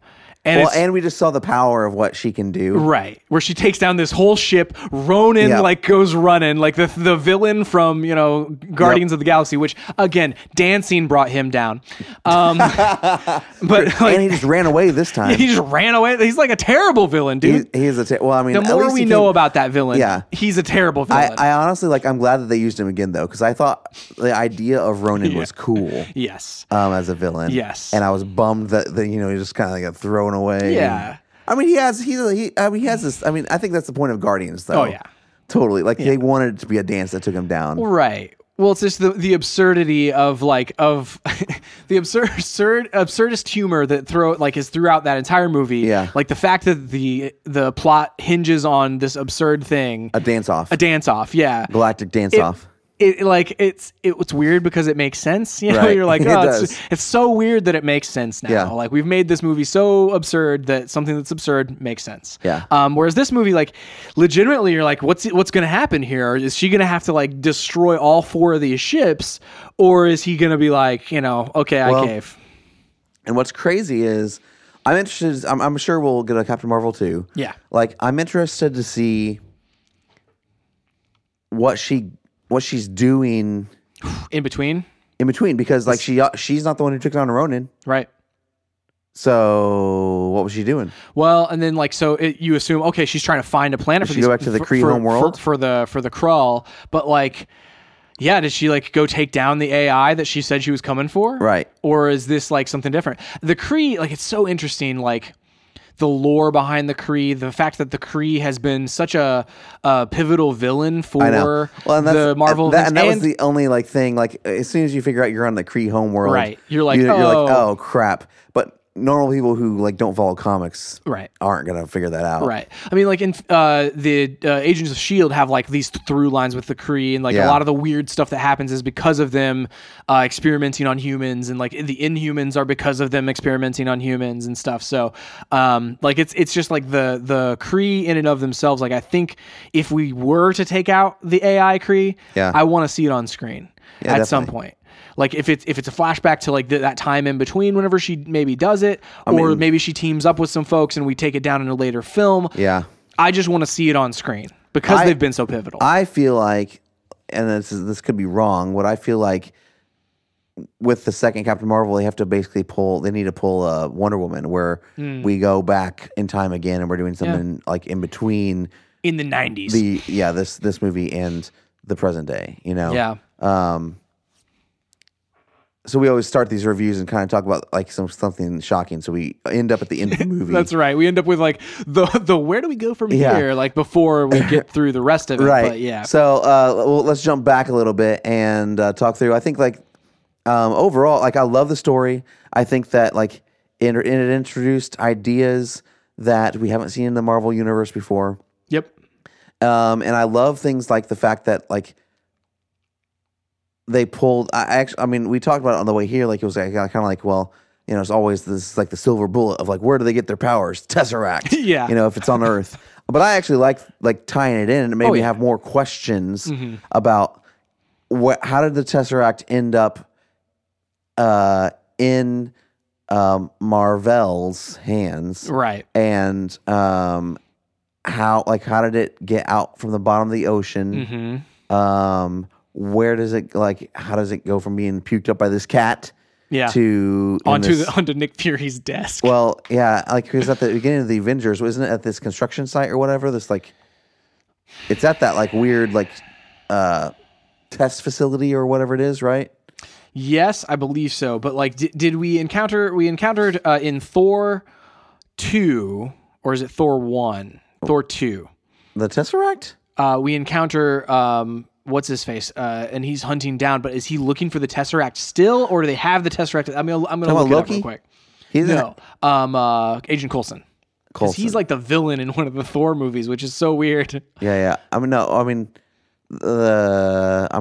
Man, everything's running together now. The second Thor movie happens after Avengers 1. In Avengers 1, Loki has the Tesseract, and they stole it from that facility. Yep. So I believe, right? That seems right. I believe so. Okay. So anyway, it like just that kind of like the journey of the Tesseract. Yeah. That kind of I want to figure out what that timeline looks like. Yeah. I thought the idea. I like the setting. I think the idea of it, being in this this time period is cool. Oh, yeah. Like where there's like the technology isn't high tech yet. Like there's no like cell phones. There's just this crazy pager. Playing like it kind of reminded me of Bumblebee a little bit. I don't know why I'm having trouble like I'm stumbling around my words, but reminded me of Bumblebee a little bit. And I really liked the time period that we were in. It's interesting whenever you do have period pieces, because like with especially with Bumblebee, and then with Wonder Woman. Yeah, like it's a unique snapshot at this moment, and it's like, oh, this what if scenario, right. And it just seems like we're getting a lot of those lately. It does, but like I appreciate those, and they're being delivered on a higher level than like say Captain America, the first Captain America. Definitely, that's definitely true for sure. And I appreciate that about it. On the Marvel Cinematic Universe wiki, it says that the Tesseract fell into Arctic waters with Captain America, and where it was recovered by Howard Stark. When was this? After studying, it doesn't say, sometime after 1945. After studying the Tesseract, Stark relinquished custody of it to S.H.I.E.L.D., where it remained until it was stolen by Loki. But that's not true. So we know that's not true. And who established that in the first place? Yeah, so like this is a wiki, obviously, but like, so Howard Stark didn't recover it. Marvel did, you would assume. Like, I wonder if somebody said that at some point. Like if this is like contradicting the timeline somehow. Like, there's like somebody, a lore master didn't like catch that page or whatever of the script. Yeah. I mean, who knows? I don't know. Regardless, it's wild. That's how I assume that's the timeline we're talking about here. Yeah. And I've always wondered, how did it get separated from Captain America in those Arctic waters? Yeah. Because they like crashed together, Right. So it's like, how did they separate? How do we recover the Tesseract before him, and then get him later? So. Yeah, and this is the weird thing. Like, and I think like this was kind of just like,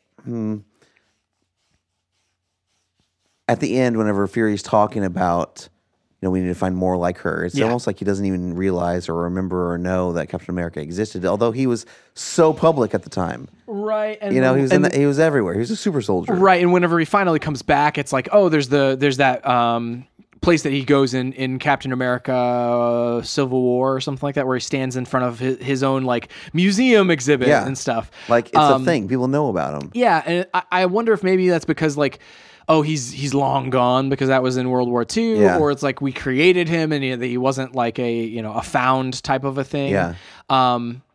But yeah, I would have liked a reference to Cap maybe at that point. Yeah. It would have been nice for him to say, it's like, we don't.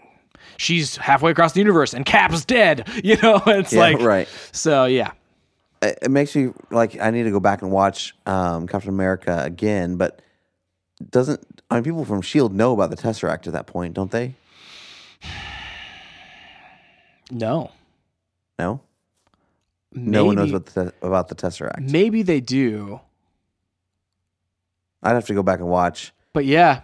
Just because, like, again, Nick But they Fury's know what like, it's called. This is the first... in this movie. Well, Captain Marvel knows. She said, like, something... Marvel called it the Tesseract.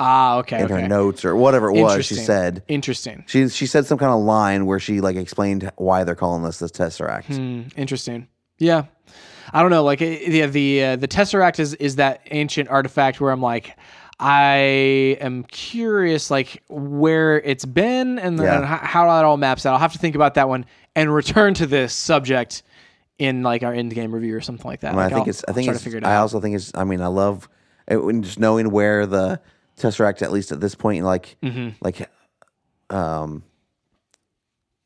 what happened there, like at the with Red Skull, like the fact that Tesseract sent him there, and what had to happen in Infinity War there.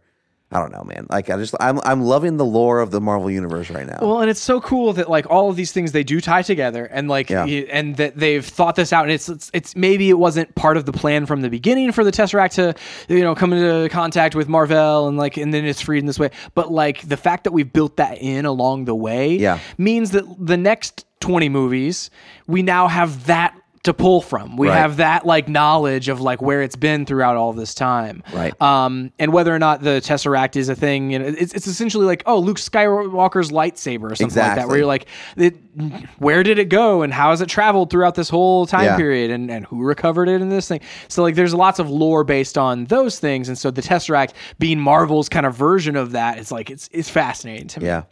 I love her powers. They're Yeah. super cool, especially once she kind of comes into her own. And I love that story too. Yeah. Like that didn't seem fake. No. Or weird. It's a way to like have a, you know, I'm Superman learning to fly kind of moment, or I'm Iron Man like figuring out my suit kind of moment without having to watch her gain her powers and then learn them. Yeah, do like a training scenario or Yes. whatever. Yeah, it's like, oh, we don't need the training montage in Right. this movie, which I appreciated. Yes. Yeah, and then also like having the twist of like, oh, the AI gave you these powers to finding out that they actually didn't give you these powers. Right. And like that being... They're limiting your powers. Yeah, that being this turning point of like, I've been fighting with one hand behind my back. It was just like, oh my gosh, this is fantastic. Which, again, that's a twist on the trope of like discovering your powers and stuff. And it's like, it's just new. I think that this movie did I get on to Marvel and I get on to like any superhero movie these days that like, I said the same thing about, what was it recently with, Tom Hardy? I keep wanting to say Spawn. It's not Spawn. Oh, Venom. They just follow these origin story tropes every single time. And I don't feel like this one did. No. I mean, and that's one of the things that I enjoyed about it. And that's one of the things I enjoyed about like the graphic novels, like having read the graphic novels that this is based on. It's like, oh my gosh, like this took the best parts of that. I was worried that they would try to take that hero and shove them into the, you know, Marvel Cinematic Universe. This is how you do an origin story, similar to like something like Doctor Strange, where it's like, okay, Doctor Strange, it follows the rule book a little too closely for me. Whereas this did not feel like that. There were twists. There were like the way that they did flashbacks and revealed pieces of her memory at key moments. Yeah, and that's the only thing that was weird. Like, and I know we're supposed to be disoriented, but I think it went on too long for me to be disoriented. Like whenever the Skrull, initial time. Yeah, the first time they were like in her brain trying to figure it out. Like, I'm like, what's happening?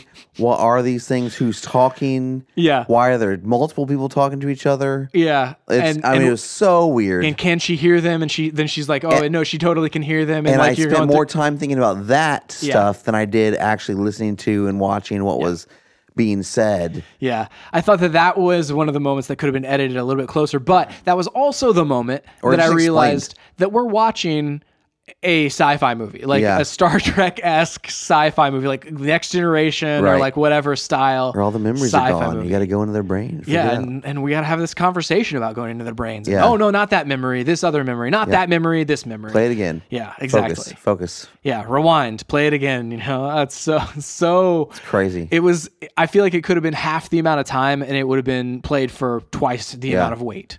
I mean, for sure. And I think like, even the concept of like, okay, in this memory, could you really go back and refocus on other things? Well, probably. Like scientifically, it says like, you know, your eyes are and your brain is processing like all the information you're seeing all at once, all the time. But you intentionally focus on just one thing. But all that information is there. Yeah. So fun story about that. Completely like off topic or whatever. I was in years ago at this point. So selling strawberries. And in DuQuoin, Illinois. For the record, John used to sell strawberries by the side of the road. Every year, strawberry season would happen. I would drive the car to the strawberry patch, buy them at a wholesale price, and then drive down and sell them at retail to people who would drive by and see the sign or see the flyers that I put up in town or whatever. Anyway, so one summer I was sitting there, and there was a car. And they parked like in the parking lot across from me, and they were like, there's a gas station across the street, right? Then that car like goes into the gas station across the street. I'm like, okay, whatever.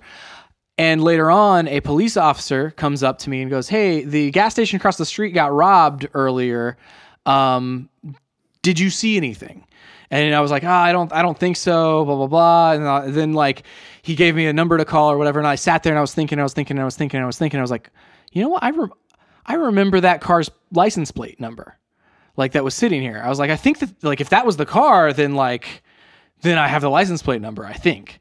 And so I like called them up and talked to them, and I went down to the station, and they like had me search for and I was one number off. Oh man. I was the last number. They were like, oh, we searched for all of this. And then that last one that you gave us, we left that blank, and like it has these, and that's the car. Like that was the one. Wow. And so they were able to get the license plate number and the identity and like all That's this stuff of the crazy. person, caught them.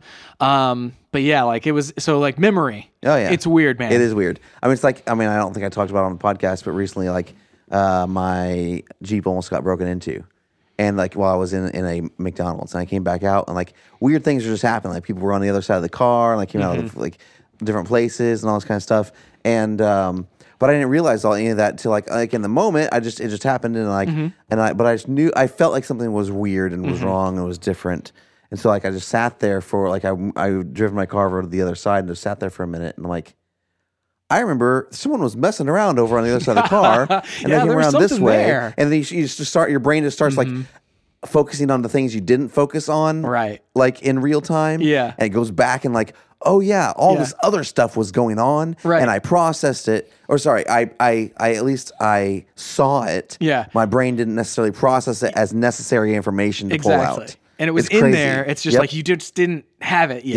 Yeah. You know? So what it's like, it's concepts like those Yeah. that this movie is like just referencing. Right. It's not even like this is the main conceit of this movie. Right. It's- We're not going to explain we're not this. gonna explain it. We're not going into levels of dreams within dreams with this, but Right. we're going to like just have it on the surface be that. I feel like that could be a whole movie. Yeah. Talking about that. Yeah. But they just like kind of include it. So I don't, like I love stuff like that. Me too. And I felt like they did it well. Yeah. Like that part not so well. That like part, needed to explain again, what was it could have been happening a little bit. shorter.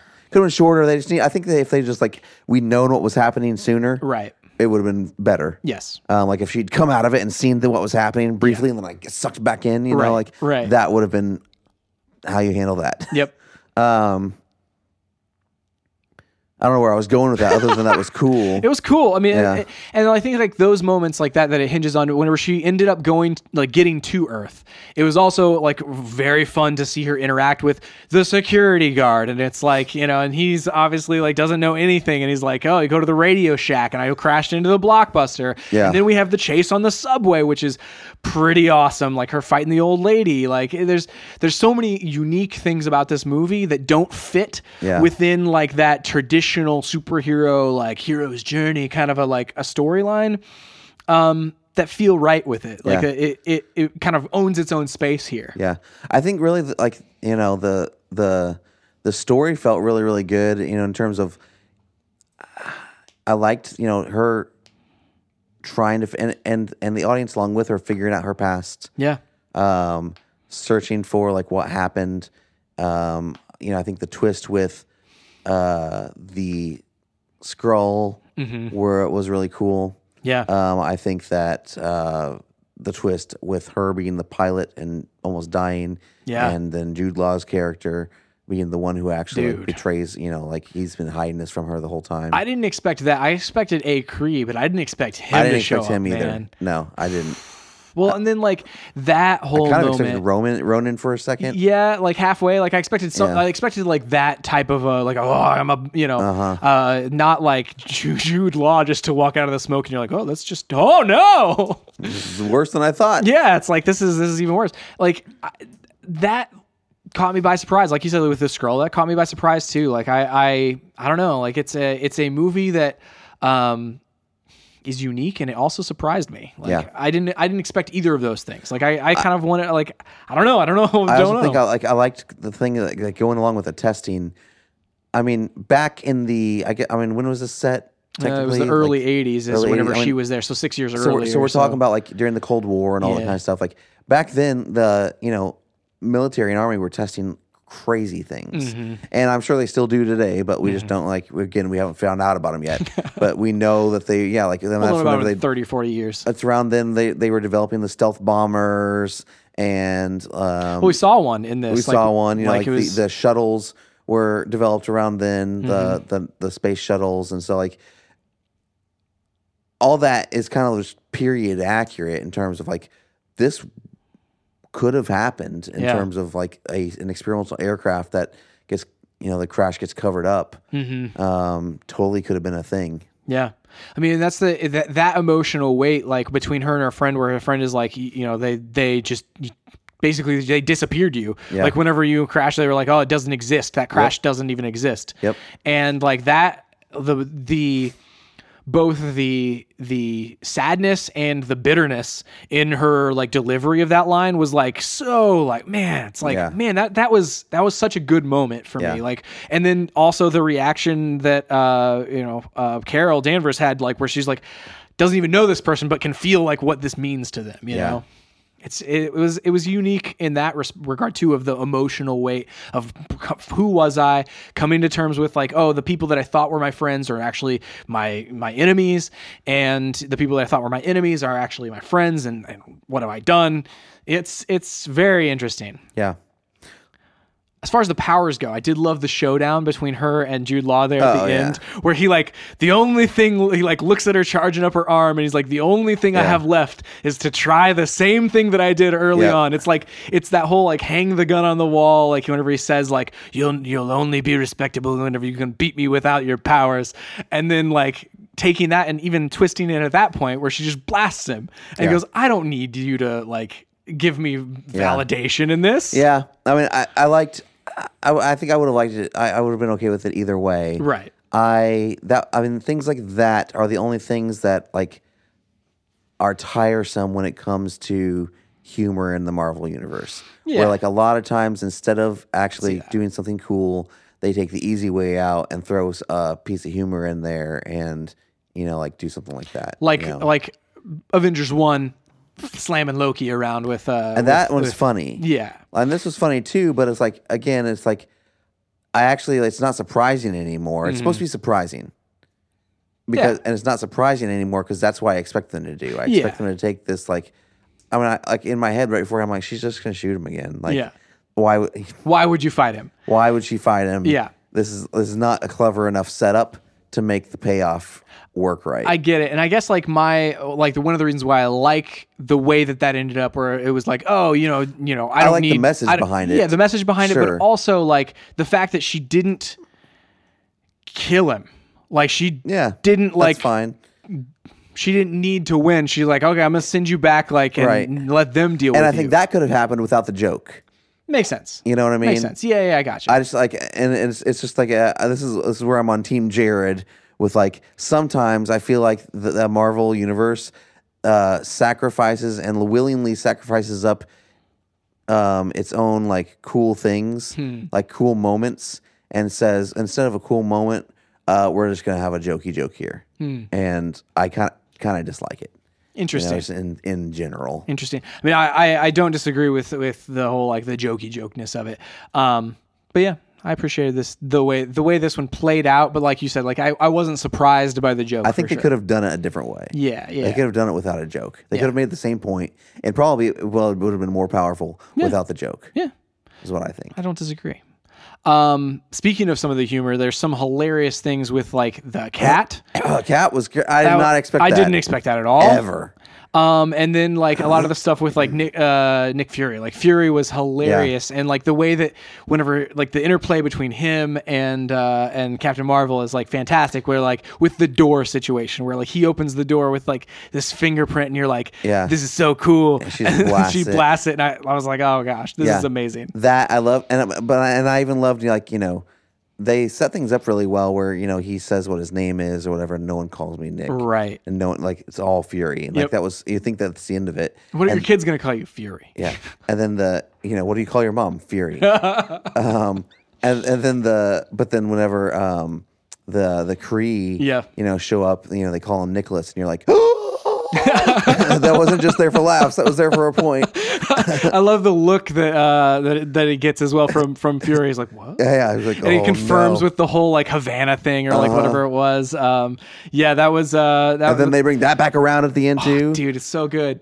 I also love like the whole like whenever he says, and this is my science, and you're supposed to be my science guy. Yeah. Like, and Nick is like, looking at him like there was humor that worked really well in here. There was some that just didn't for me, but yeah, like I loved all those things. I mean, Nick, I kind of want a Nick Fury movie now. Oh, man, I've always wanted a Fury movie, dude. I've wanted a Fury movie as badly as I wanted a Black Widow movie, and it's like I want both of those things. Give me those things. Yeah, I could go for both of them. But yeah, an Obi-Wan Kenobi movie, dude. An Obi-Wan. I mean, if Marvel could give me an Obi-Wan Kenobi movie, I would be okay with that too. I would too. You know, let's just do it. I'll even take a couple of cheesy jokes that I wish weren't in there, but Definitely. you know, just 100%. All right, I'm ready to rate this thing. All right, me too, man. This is such a good movie. Like, yeah, it's definitely like we ranked all of the Marvel movies. This is definitely top half of a movie. Like, yeah, for sure. Probably top half of the top half. I still think I'm going to give this. Man, I'm wavering between an 8 and 8.5 just because of the length of it. I'm going to say 8.5. I will watch this multiple times. I am right there with you. 8.5. Like for me, it doesn't quite reach the 9. Like I was wavering between like the 9 and the 8.5. It just doesn't reach the heights that I want it to. That's it's so good. Well, too. and that's one thing. Like I guess I could talk about for a second. One more thing. Like especially when I feel like it's the climax of the movie, things are still moving a little too slow for me. Like they need to be like this stuff needs to happen faster and feel like it has more emotional weight. Yeah, I think there could have been like there's some like probably fighting scenes that were cutting back to her in this weird room. Like we don't need to do that then and there. Yeah, that's like, true. I don't know. There's where she's taking care of like the under henchman. You know, like the it just loses momentum in the times it doesn't need to lose momentum. Yeah. Yeah, and that's it's largely an editing thing, right? So like that's kind of like, you know, just give me a little bit tighter editing on some of those. Yeah. And I'm good. But yeah, 8.5. The other thing I wanted to throw out there was a moment where she's walking off the subway and like there's somebody walks by or whatever, and that's like that was the old lady. Yeah, no. There's a lady with red hair. Oh, okay. And it's Kelly Sue DeConnick who wrote that's cool. and consulted on the movie, but also wrote Captain Marvel, like reinvented that character with wrote her for years. Carol Danvers as Captain Marvel. That's awesome. That's cool. I thought that was a really cool moment. I was like, oh, that's awesome. She's in it. We didn't talk about this, because it doesn't really have any effect on that storyline, but the Stan Lee stuff is really cool at the beginning. Like right off the bat, like where they started doing the Marvel like logo with the comics flipping and it's just him. It's just Stan. Oh man. Yeah. And then it was so like, emotional. I think it just said thank you, Stan, or something like that. Yeah. Yeah. It was cool. so good. Yeah. So good. Such a good tribute to Stan Lee there. We didn't talk about setting it up for Endgame. Oh man. I feel like it's just going to take off from there. Yeah. And I do appreciate the escalation of powers, like where the fact that she is like one of the most like powerful heroes she has to be at this in the point. Marvel universe. You have who we saw in the room, her and Ant-Man. Well, Ant-Man's stuck in the. Oh, you're talking about the ones that are left. The ones that are left, yeah. Yeah, I mean, I'm just saying in general in the Marvel universe, even in the comics universe, like she is like historically like one of the most powerful ones because she deals with all the high fantasy-esque star tracking stuff. Like she's just out there in the universe dealing with universe level threats. Yeah. And so like it's gonna be fun to see this play out. Yeah. Like definitely. Thanos and Captain Marvel and all these heroes, like it's like, man. Yeah, because I guess Tony Stark is even like way across the universe too. Yeah, I mean he's stuck out there by himself. Man. Anyway. It's crazy, dude. Isn't Nebula there too though? Did we see what happened to Nebula? We didn't see what happened to Nebula. Oh man, dude. Yeah. So when does that movie come out? Later this year? May? Yeah. It's coming up soon, man. I feel like. Hang on. And you said that the Spider-Man trailer like wasn't supposed to drop until after that? Marvel did not want that to drop, and then Sony just decided to drop it. That's a bummer. Yep. I feel like Sony just, even on multiple levels, just does what they want.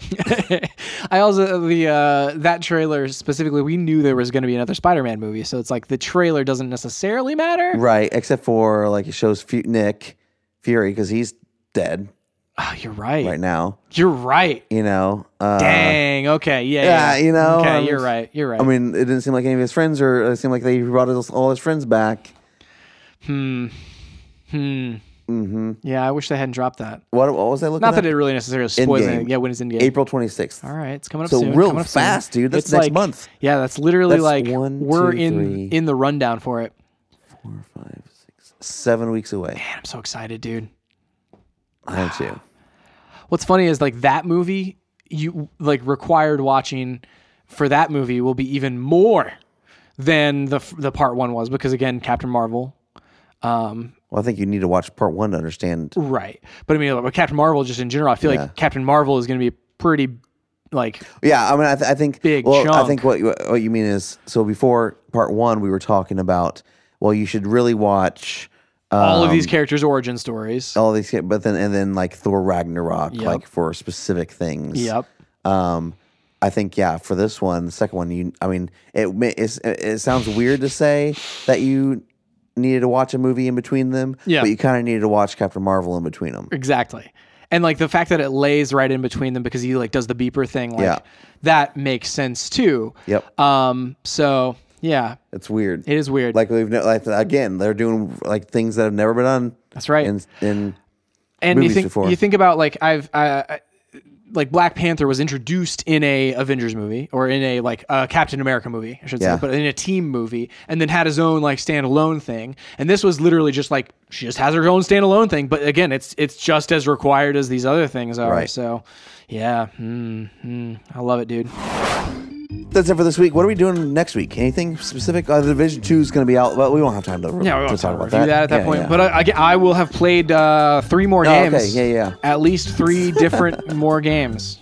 All right, cool.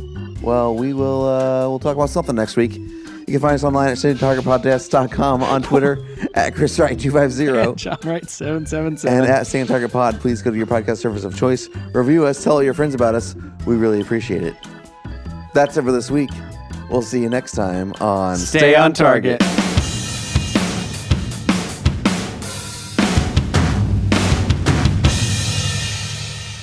Boy, we sure will talk about something.